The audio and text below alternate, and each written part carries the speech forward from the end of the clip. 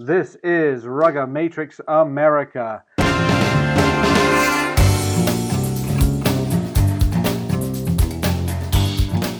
Hey, welcome to the show, everybody. This is Alex Goff from GoffRugbyReport.com, joined as always by Bruce McLean and, well, Pat Clifton's not here right now, but we're going to sneak him in the show hopefully later because he has a coaching commitment. We have fabulous guests on this new show, and I'm really excited about it. But before we get there, just a reminder that Rugga Matrix America is brought to you by Aircraft Charter Solutions. Check out Aircraft Charter Solutions ad on Goff Rugby Report, where you can also get news on what's going on in the college and high school scene, which is going to be picking up big time here as September comes closer. But first of all, we have two guests for us this week, and that's Nick Leah and Stephen Larkham from the Brumbies in Australia. And guys, first of all, welcome to the show. Thanks for having us. Thanks, mate. Well, for the viewers who are relatively new to rugby, and in America that happens a lot, memories are short. They might not remember Stephen Larkham, who did play against the USA one time for Australia, which must have been the highlight of his career, but he did manage to get on the field 101 more times for Australia. And a couple of stats were just interesting.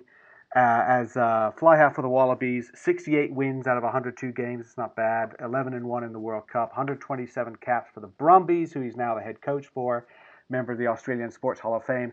And the thing that I want to ask you about is that, in my mind, there are four great drop goals in the history of rugby that spring to my mind. J.P.R. Williams in 1971, kicking one from 50 meters to seal a Lions series victory in New Zealand. John Stransky in 1995, of course, in the World Cup final. And Johnny Wilkinson, 2003 in the World Cup final. And then Stephen Larkham, a guy who doesn't kick drop goals, manages to kick one from 50 meters in the 1999 Rugby World Cup semi-final. And Stephen, do you still get asked about that? Am I one of a long line of people asking you about that one? Yeah, all the time. Still happens. I'm remembered for that. I guess I'm not renowned for it, though. Certainly one of those one-off occasions where the ball just went over the post. I've had about 50 shots at field goal or drop goal through my career, and I think I've made two. So it just happened that one went over the post and it sunk South Africa out of the World Cup. So I get it more often in South Africa than anywhere else. People come up to me all the time and say, "You're that guy that ruined our hopes." There you go, and obviously you went on to win the World Cup that year. That was the year that American rugby fans remember because there was only one try scored against the Wallabies the whole World Cup, and it was scored by the United States. Correct. Now the score was 55-19 Australia, but still. The other thing about you, Stephen, as a player, you play fly half, great at reading the game. It seemed like a lot of natural talent, even though your body type didn't really lend itself. You're taller, lankier than most fly halves, first fives, whatever we want to call them. So now, as you as head coach of the Brumbies, and I don't know if you look at it this way. But if the game comes naturally to you, if the game comes, reading the game comes easily to you, does that make it difficult to coach? And do you have to sort of teach yourself to think like a player who needs coaching? Yeah, definitely. You have to see it from a different perspective. You have to understand the individual that you're coaching, understand their strengths and their weaknesses and how they see the game. And it was difficult. My first couple of years of coaching was really difficult because I saw the game a little bit differently and I was wondering why they couldn't play the way I wanted them to play. But now I've found a pretty good balance, so a little bit of balance of teaching them what I see and a little bit of understanding what they see, and we've sort of found a nice balance in the middle somewhere. So do you have to change your language or how you explain things? And try to stop yourself from saying, "Come on, it's easy. You just do it this way." You preferably don't get in there and show them, although sometimes I still do that because a picture's worth 1,000 words.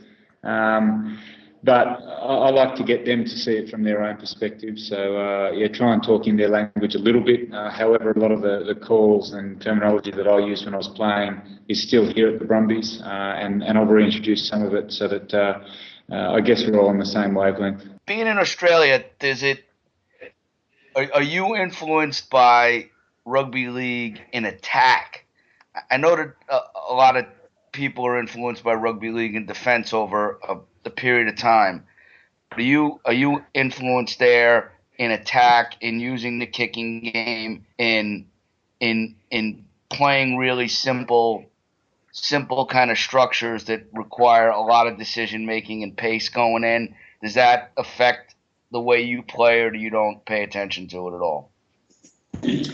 Well, I'd have to say, and being honest, I actually saw my first game of rugby league, and I only saw about half of it last weekend. I watched a little bit of the Bulldogs play on TV, and I haven't seen a game of rugby league for 15 years prior to that. So it's not something I take a lot out of.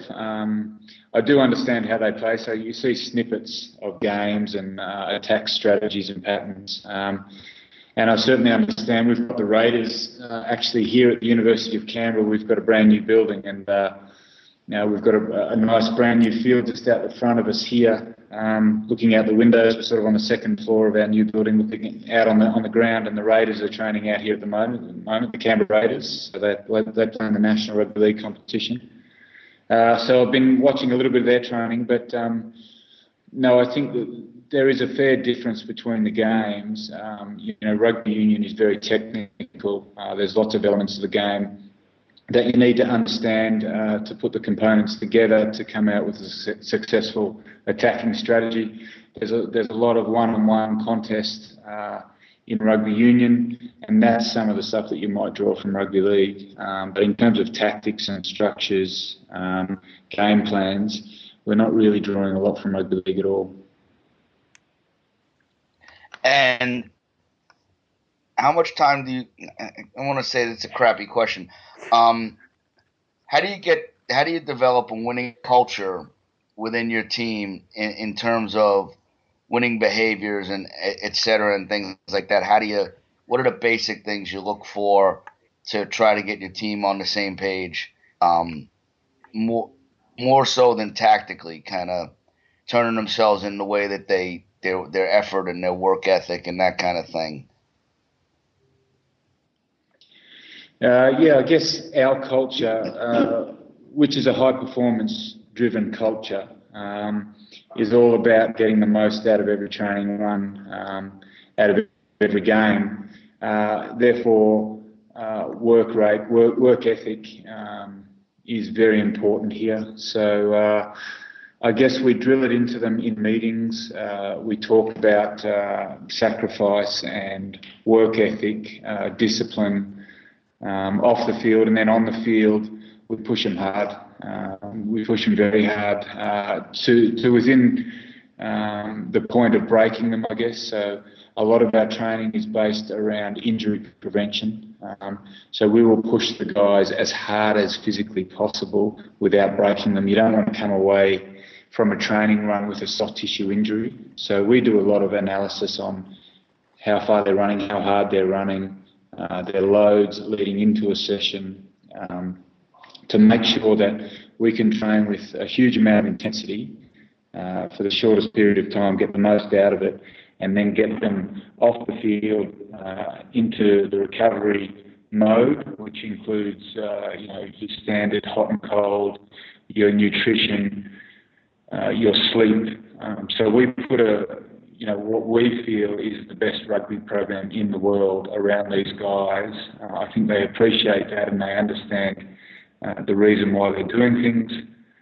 Therefore, we get the most out of them. They understand going out late at night, eating junk food, drinking alcohol is not performance enhancing. We've sort of built that culture over a number of years just through education off the field and hard training on the field. Well, speaking of coaching and trying to develop a high performance environment, and Nick, you can jump in here also. One of the things we wanted to talk to you about is the big news with the ACT program partnering up with Arizona State University. So, first of all, tell us a little bit about what that entails, because you're going to be running pretty much. Well, it seems like a year long camp, a year long academy. Yeah, that's exactly it. It's essentially trying to replicate as best we can what we've done in our academies in Australia. So we've in the past 3 years, pretty much since 2011, we've been working towards trying to develop an international academy, and that's obviously based on a lot of the principles that Steve's just talked about. Really, I reckon just having come back to the Brumbies, it's been quite refreshing coming back and actually seeing how programs should work.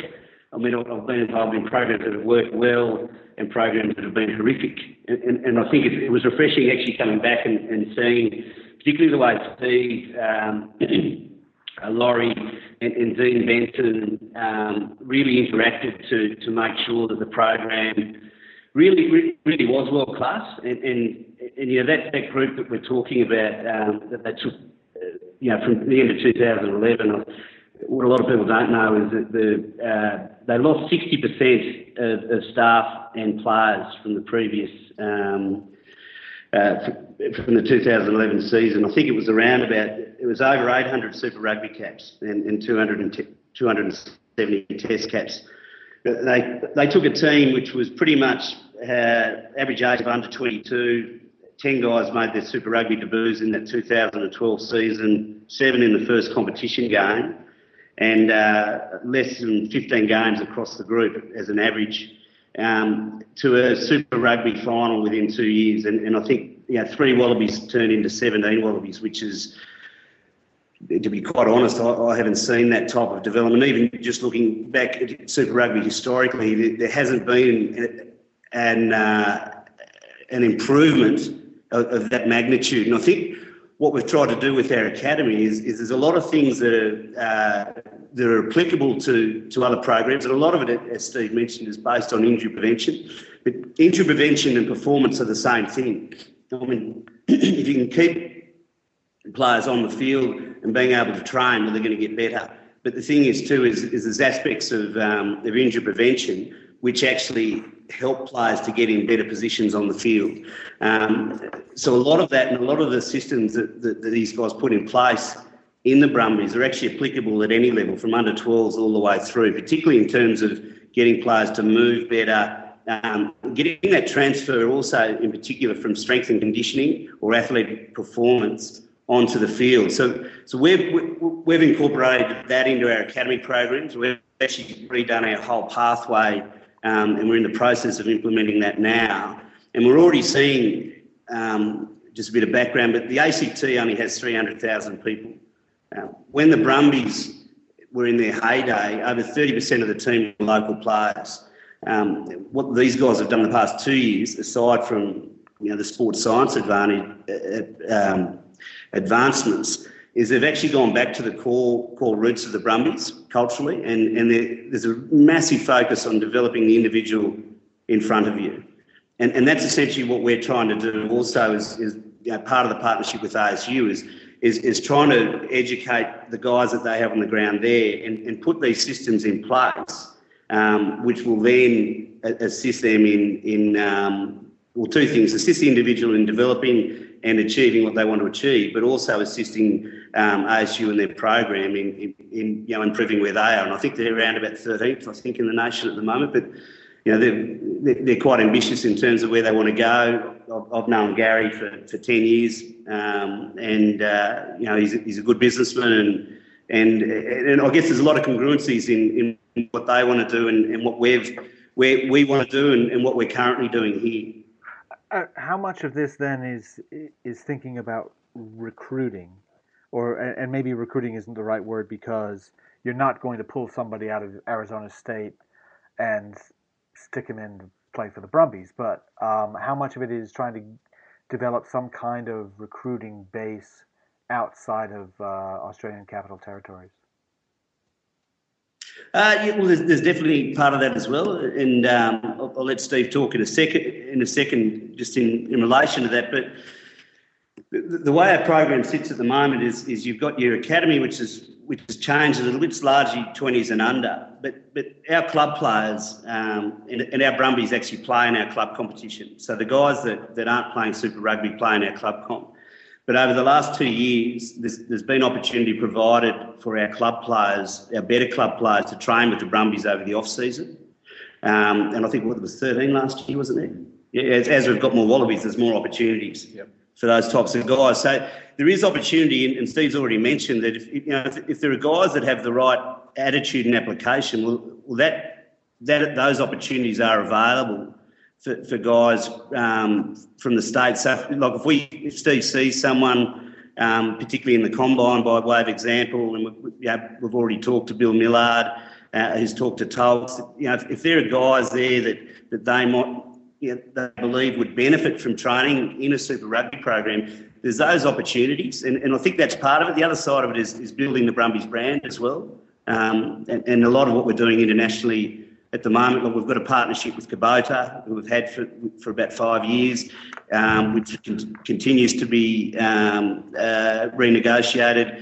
We've got a partnership at the moment with Papua New Guinea Rugby Union. We had their sevens team based here for 8 weeks in the lead up to the Commonwealth Games, and I go over once a month. We test players over there. We put them on individualised programs, and we're in the process now of building a whole high-performance coach education program with Papua New Guinea. It's basically a 10-year program to get them into the 2023 World Cup. So I guess this is just it's a part of an extension of our business, and obviously, with myself having a fair bit of experience in the States over the last sort of 10 years, it's a natural progression, and it's the biggest growth sport in high schools at the moment. It has been for a long time. There's massive opportunity, I think, in the States. I know even with Arizona State, I went over in 2010 and they had the 2 starting tight ends for the ASU football program that were playing in the team. And Chris Cole has just come out of the last NFL draft and got a contract. So there's massive opportunities, particularly for those guys that don't make it in the NFL. And you guys would be able to speak with more authority on this, but those 2 guys had actually had a background in rugby. Right. And we saw recently with Pete Carroll also even talking about the influence of rugby with their defence.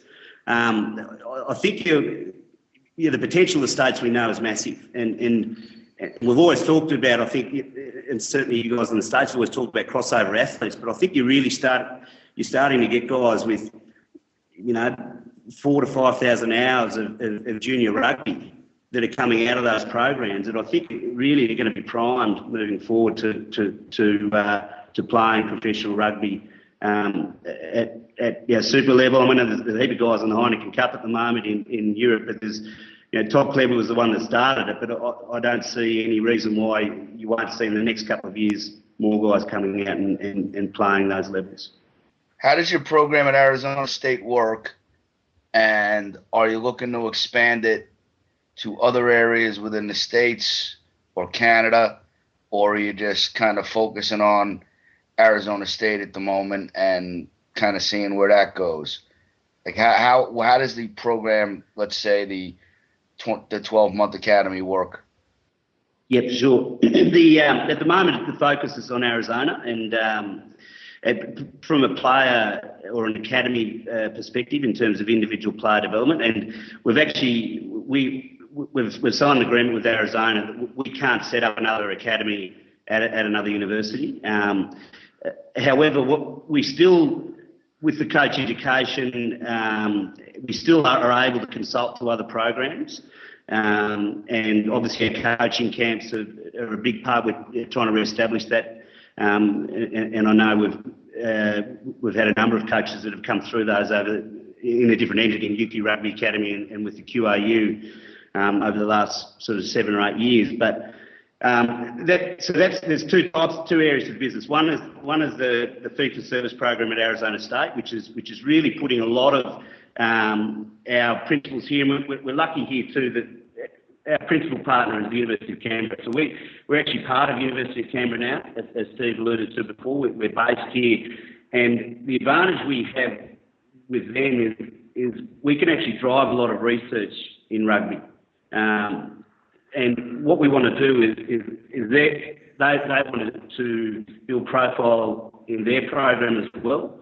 And what we're trying to do is actually utilise the research we can get through there and then provide that to commercially to other organisations. And I guess Arizona State's the first step in that, is to really put our program here, there. The first year there'll be quite a bit of training in terms of staff, etc. But we do have some online monitoring applications, so we can make sure that, as Steve said before, there's a lot of data that goes in and data that's analysed before a training session occurs, which means that we don't that we maximise the output of that session, but also we don't break players. So a lot of what we're putting into Arizona State is in and around that individual player development. The first year, the large proportion of it will be strength and conditioning. And then as the program gets more money, then we'll start to implement more of a skills coaching focus. That's not to say that there won't be a skills coaching focus, but there won't be the on-field team-based stuff will be done through the Arizona State program, whereas our program will be in and around getting the players' bodies right to play, making them physically resilient, and the technical transfer will be based in and around getting transfer from that athletic performance or strength and conditioning into skills under load, and then they go into their training, their team training with the university. So what you're looking at partly is to develop almost a Brumbies way of training. And absolutely. Then, and then there's also and then we've seen this in the United States too. A university looking to raise its brand and get more applicants, get more people interested in studying there, going there to play rugby as well. But definitely you're looking at sort of a Brumbies way. Brumbies way to prepare, I guess. But it's also everything we do is backed up by research through the university and also through the IP and the practical application that Stephen and Laurie and Dean developed here 2 years ago. You're trying to go at an approach here and where obviously not every young rugby player is going to become a professional. Not every rugby player is going to make it to the national team. You want to dangle that carrot, right? But you don't want to dangle it so much that you raise, unrealistic expectations. But at the same time, there's a great value to being in some kind of high performance scenario. Whether that makes you a better athlete or it just makes you a more focused person, and I think that's kind of what you're getting at, right? Yeah, absolutely correct. And look, even with a lot of the S&C and the transfer to skill exercises that we do, it's all based around complex movement. And there's really good science at the moment that suggests that complex movement has really positive effects in terms of executive function, in terms of emotional skills, and in terms of learning. So the program itself is yes, it's to provide people with opportunity to try and get better in rugby. But I would argue that even alone, the program will assist them in their studies and will assist them in even their contribution to Arizona. Look, we all join teams because we want to be a part of something, and I think Bruce was alluding to this before as well in terms of the culture, that when you're in a good culture, you want to stay in it or you want to replicate it. When you're in a bad culture, you want to get away from it. so you know what I mean? So I think a big part of this is also is creating an environment where an individual can reach their potential. Now, if that means that they go from junior varsity to varsity, fantastic. If it means they go from varsity to age grade national to Eagles, even better. But the reality is we just want to create an environment where the individual can get the most out of what they want to achieve. When you talk, one of the things you spoke about earlier is injury prevention and the ability to stay on the field to train and play longer. I'd like you to delve into that a little bit and maybe even a bit more than give us a little insight, because a lot of teams here are essentially probably no different than professional teams. You're 2 or 3 injuries away from a disaster, and you need them. You need certain people to be on the field. It could be, somebody that nobody knows about, like your tight head lock, but he wins every kickoff, is great in the line out and shoves in the scrum and moves piles forward. And nobody knows who the hell the guy is because he doesn't make any carries. He just makes tackles. So, that there's certain people. How do you do that? What are the things that you're talking about in terms of prehab and injury and strength and conditioning? And then if you could maybe describe a typical week in Brumbies preseason and then Brumbies midseason. So the big thing, I guess, as we talked about, is that if we analyse players from a movement perspective, there's a couple of things that probably 80% of players, 2 things: their calves will be tight, and generally if their calves are tight when they run, what happens is in the motion of running, if the flexibility doesn't allow the hips to get into a certain position, then the rest of the body has to adjust in order for that to happen. So generally what will happen is that your hips will pop to one side. Now what happens then is the muscles that should be stabilising you get overworked, and then they stop working. And then, by way of example, the more times that happens is that your outside hamstring starts to get overworked. And then eventually it'll just go. But the other point is once the stabilisers stop working functionally, particularly when you go into collision type situations, is that it ends up becoming like a nail. If you bang a nail and it starts to bend, the more you hit it, the more it bends. Whereas if you can keep the nail straight, then the power from the hammer goes straight through the nail into the wood, and then 2 or 3 hits later, the nail's in the wood. It's a weird analogy, but the big thing is that if we don't address the movement issues first, then as you start to load players up, then all of those issues that could potentially be risk factors, they become enhanced. And then what happens is you get soft tissue or hard tissue injury. I mean, a lot of ACL injuries, a lot of shoulder injuries are actually from the fact that our bodies aren't moving in a way that they should be moving, or the stabilisers aren't stabilising, which doesn't allow your prime movers to then generate power in the direction that you want to generate. Now, if we then translate to the field, so if I'm a defender and look, I might be able to tackle someone if you have someone straight on. I might have reasonable technique in terms of tackling them. But as soon as we add a movement into that, so if I come up, and most players, as we know, when they come up in defence, they get into a position which looks like they're sitting on a toilet. And the reason for that is it's you're hedging your bets because you don't know which way the player's going to go. So you get into a situation where I can go left or I can go right. The problem is that if I don't have strong glutes or if I don't stabilise properly, then I can't actually change direction in order to then make that tackle. Now, straight away, the position that I land my feet in is outside of my hips, and the first thing that puts pressure on is ACLs. So if I try to change direction and I might be in a fatigued state, then the ACL is a serious risk of going.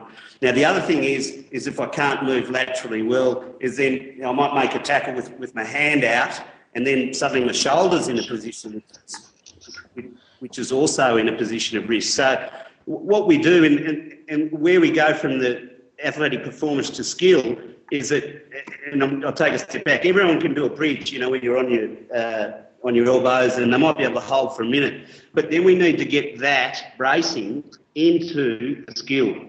So what we do then is we then go into a situation where we put that bracing movement and maybe something else that we've just done in the gym into a technical component under load. And that's where we bridge the gap between athletic performance, injury prevention, and then skill. Because I think most and this is where in the last 2 years, and for me coming from a coaching background and seeing this stuff in practice, like it's actually been quite refreshing, incredibly refreshing to see that. And again, this is the influence and the interaction between Dean Benton, Steve, and Laurie.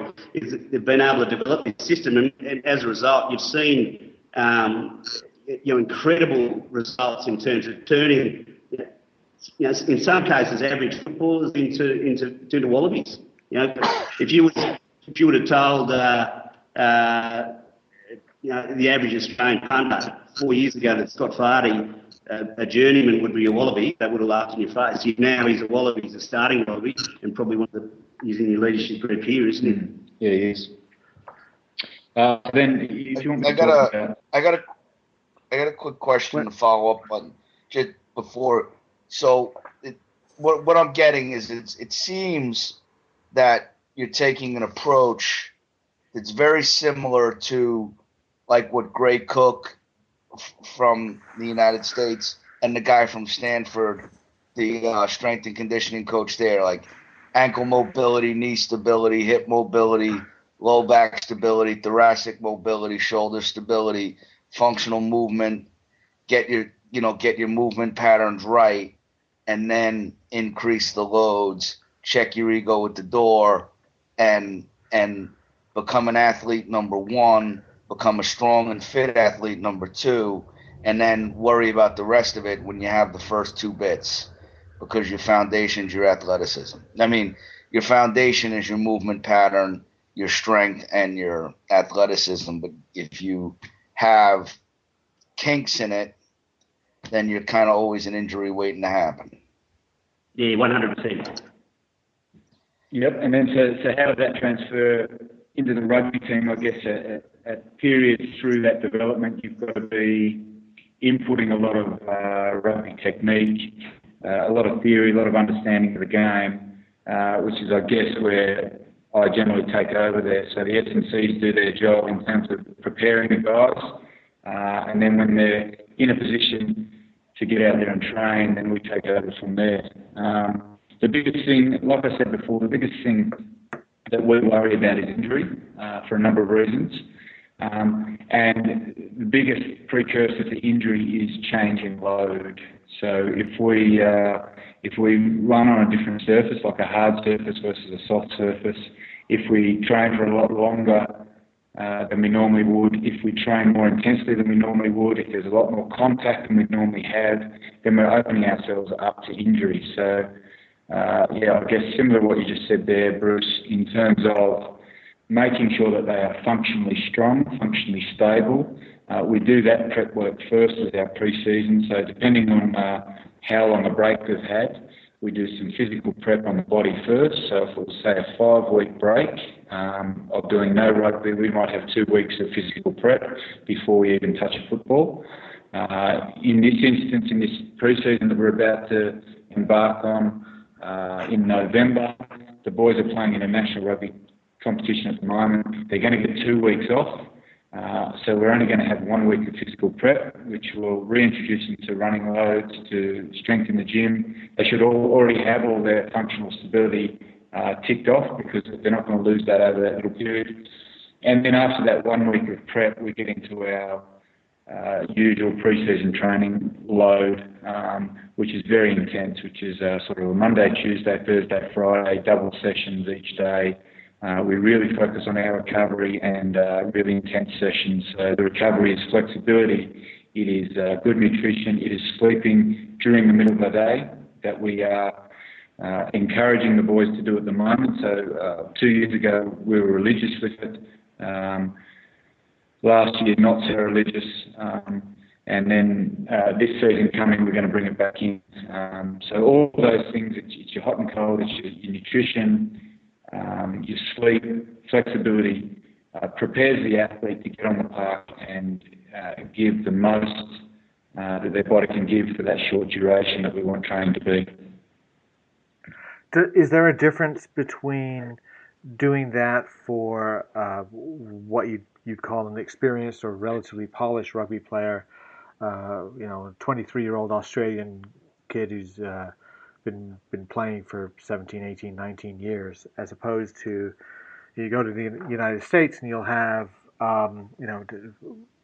somebody who's 21. If he's an experienced rugby player, he may have played for 3 or 4 years. When you go September 20th at Arizona State will be the first camp for the ASU Brumbies Academy. And will you be thinking along the lines of physical preparation, or do you have to step back and say, well, let's see what we've got on a rugby level first?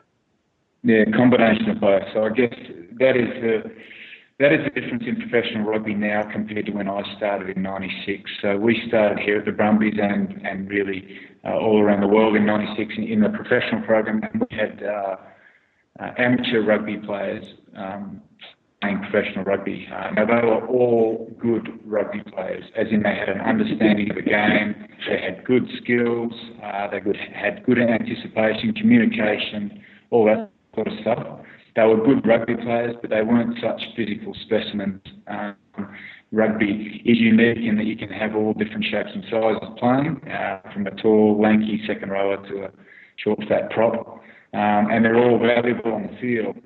And so when we first started up in '96, we had all these people come together, most of them professionals outside of rugby, in terms of architects or engineers or accountants. That was sort of the typical demographic of a rugby player.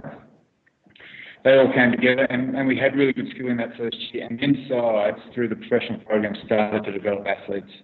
And then it was a race to try and develop your rugby players into athletes, to the point now where a lot of players are actually picked on physical size or physical ability before they're chosen on their rugby ability. And here at the Brumbies, we're trying to change that a little bit, in that we want to see that potential of the rugby player, and also see the potential that they might have as an athlete, as opposed to the other way around, because we feel that having the necessary skills for rugby is more important than your athletic development, and of course it's a case by case and it's a position by position decision that you have to make along those lines.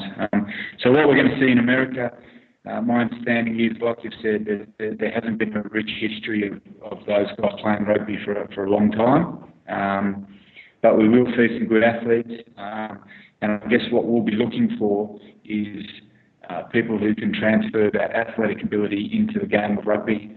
So we will be looking more for that potential rugby superstar who might have a great athletic body and athletic ability, and that hint of coordination and anticipation, communication that we're looking for, that we can really develop into an outstanding rugby player.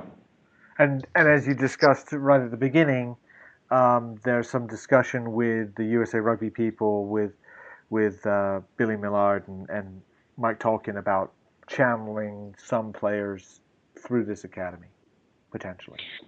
Yeah, so I guess from my point of view, in terms of coaching here at the Brumbies, like Nick said, we try and get a lot of the local players to come in and train with us pre-season, pre-Christmas really, to see how they perform at that next level, but also to give us that base so that we can train 15 on 15. We pick up a few injuries. We've got a few guys away with the Wallabies. How can we get 15 on 15 so we can get some valuable training in through that period? We'll bring these local players who have shown potential in the local competition through here.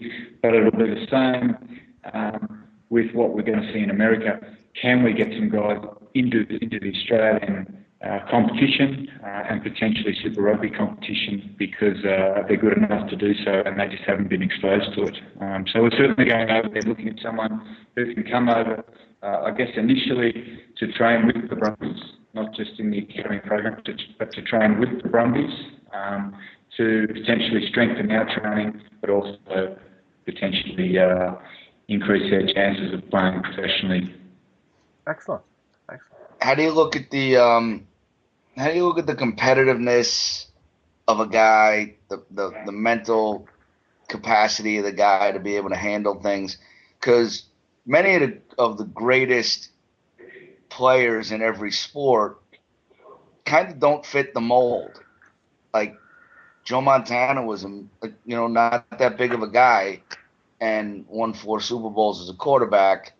And, you look at there's a whole lot of people, like people would say Montana's the greatest quarterback, or they say Walter Payton's the greatest running back. And Walter Payton played 1AA football. I mean, Arizona State wouldn't look at him. And so when you look at things like that, and I just use those examples because of American sports, but if you look, there's plenty of examples like a Stephen Armitage in rugby, and even is the David Pocock of the world no longer valuable? Who knows? You go through this. There's a million examples of guys who don't necessarily quote unquote fit the mold, but they bring something to the table that's an X factor that you're just like, hey man, he's got to be on the field, and he's one of the best I've ever seen. How does that fit? A Tim Horan, somebody you played with, is like nobody would think that little guy or a Matt Giddo, that they don't fit the mold of midfield players. But on the other hand, they fit the mold of he's a footballer and he could do anything because he backs himself. How does that play into it? I mean, physical. There's so many guys that you've seen. I know you've seen a million of them. Looks like Tarzan, plays like Jane, and but then the other guy looks like Jane, plays like Tarzan. And they're the guys that we'd rather have. So you talk about skills in rugby, and there's the obvious ones: you catch, pass, your technical stuff, scrummaging, line-out lifting, all that sort of stuff. Then there's the other element, and one of them is mental toughness, is being tough, is in anticipation, is vision, is communication, is coordination, is understanding. They're all very important skills, and they're not, there's things that you can't necessarily measure. It's just a feel thing. And again, I think, like I said before, your team selection is very important from week to week, but from season to season as well. And you have to find the best fit for your team. So someone like a Sam Armitage might fit the role that you need because you've got other players that complement him well. So you've got to find that case by case, position by position, specific person that you might need that will fill a gap in your team that will complement other players. But going back to that, plays like looks like Tarzan, plays like Jane, we are the complete opposite. We are always looking for that person who has toughness, mental toughness, physical toughness, throws himself into those contests, because what we found over many years here at the Brumbies, that is the hardest skill to either acquire or develop, is that mental toughness. You've either got it or it takes you sort of 10 years to develop it. So, and we don't have that sort of time in professional sport. So we really are looking for those guys who are mentally tough. Okay, can I ask a question? Is that a lot of football coaches and gridiron football coaches and basketball coaches would say that, one of the main things that they do is part of their recruitment is their interview. And more so than their 40 time or their strength or whatever it is, it's the interview with the guy that kind of says, is this a guy that I want to have around my team? Is this a guy that I want to be dealing with, at X amount of dollars a year? Like, I don't put up with his crap. Or is he going to be a guy who enhances everyone around him, makes them better? No, how they fit into the team environment is massive as well. Sometimes you can get that by talking to them. Most of the time you can get it by talking to them. I guess I recruit first and foremost on watching a guy play and not watching his highlights reel, because that's always the good stuff. Sometimes watching the last 20 minutes of the game when the team's completely beaten to see how he reacts, what his attitude's like. But realistically, you just need to sit down and you watch a whole game and you'll pick it up pretty quick. If the guy's got any sort of toughness, he's going to be doing the stuff that people aren't looking for. The work off the ball, all that sort of stuff. So you've actually got to go out there and watch them play a game without them knowing that you're coming to watch a game, and you get a pretty good sense of what sort of a person they are and whether they're going to fit into your team culture. I guess, our culture here, if anyone's, and pardon the swearing, but anyone's a dickhead, they don't sort of last very long over here. The culture that we've got down here, if they've got too much of an ego, they carry on too much, they're too self-interested, they're not team-oriented, they get found out pretty quickly in a rugby team culture, and particularly here at the Brumbies, and their contract will not be renewed pretty much.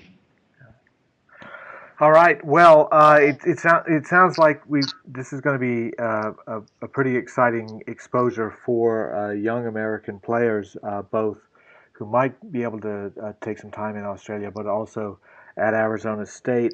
Just a couple of housekeeping things to get involved with the Arizona State and Brumbies Camp and Academy. Email. Well, what I have is Kevin Elliott's email, kelliott@asurugby.org. You can also get information on the Academy linked to this show, the link on golfrugbyreport.com that comes with this show, and you get information from Rugomatrix America as well as you listen to get informed. And Nick, is there more ways that people can get information about the Academy at Arizona State? Yeah, look, absolutely. We're in the process of building a website, which will be coach specific. So we're going to have a lot of our pathway stuff and a lot of the things we've talked about on that website. So, for example, if you're an under or high school coach, you'll have access to activities, strength and conditioning activities, prehab, as you said before, activities to skill under load activities that can be utilised. So the other thing we're doing while we're over there is we're running 3 advanced coaching courses too. And there's one in New Jersey on the 13th and 14th. We've got one in Boston on the 14th and 21st. We're running a one-day one on the 21st in Arizona. And then the other one's in Minnesota on the 27th and 28th. And I know. Look, the big thing about the coaching camps that we're doing is that they're a bit different to ones we've done in the past, in that they'll still have a reasonable technical and tactical component, but the big focus, particularly with Stephen, will basically mirror a Super Rugby week. So we'll give people the opportunity, I guess, that particularly people who've done our camps before, and you don't necessarily have to have done that, but it's about taking coaches through all the planning processes, the analysis, review, being able to provide that information in a concise way, utilising video footage, and then going on field, and then sort of taking coaches through, I guess, some of the parameters that we use, which monitor the training.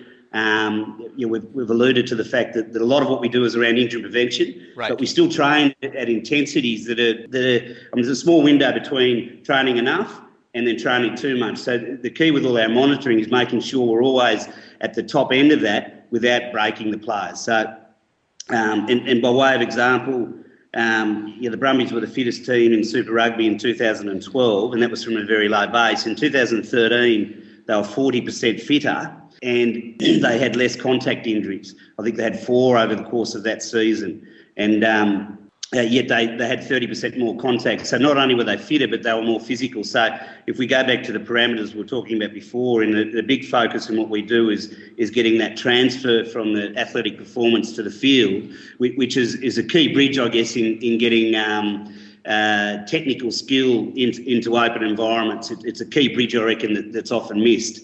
And I know we've talked about, the reliability of squatting and that type of stuff, and how that then fits into the game. So a lot of what the camps will go through is it'll provide an opportunity for coaches in a simulated fashion, like a Super Rugby week, and it's the week leading into the semi-final against the Chiefs this year. They'll analyse footage of the Chiefs, analyse footage of the Brumbies. From that, they'll develop their own tactical plans. Then Stephen will come in and say, okay, this is what we did and this is the information that we used. Then they'll go on field, and that's where the technical and tactical component comes in. So that's where Steve will take the coaches through, how to get that transfer from athletic performance to the game. The fact it is simulating a Super Rugby week, it is still good for all levels of coaches, because the reality is every coach has to plan, every coach has to review, every coach has a certain amount of time with the players, and the big focus on these courses is saying, well, you've got this amount of time, you've got to maximise that. How do you do it, and how do you incorporate everything into your program, which ticks off injury prevention, which gets them training at good intensity, that gets transfer from the gym and from your training to the field, that ways to provide information to players, so the tactical aspects are understood, etc. So if you go back to previous camps we've run, we've got a skill acquisition element. Well, this is the opportunity then to utilise that information to then try and put it in a practical sense. And coaches that haven't been to our previous camps, we've actually, as part of the registration process, they can buy presentations that we've run previously, which have linked footage. So basically, it's about a 4 or 5 gigabyte package of presentations with the theory, with footage showing examples. And look, if coaches do purchase that, if they actually want to do those courses, we're going to be back in January. We just take the purchase of those presentations off the January courses. So again, if they come to those courses, the net effect is nothing. The other one is obviously the Combine, which is on the 20th at Arizona. We'll be comprehensively testing the players, so looking at their physical literacy, which we talked about, looking at their speed, doing pretty much a full evaluation in terms of skills. Players have the opportunity to actually buy a package as well on top of that, which gives them 6 weeks worth of athletic performance, injury prevention and individual skills.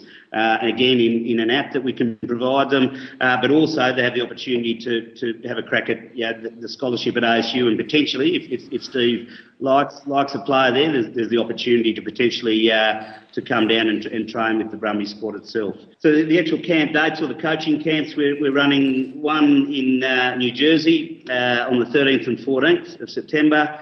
In Boston on the Sunday the 14th and Sunday the 21st. So day one's the 14th, day two's the 21st. Arizona, we've obviously got the Combine on the 20th, and we're running the first day of the course, which is own team analysis on the 21st. And Minnesota, we're running day one on the 21st, day one on the 27th, and day two on Sunday the 28th.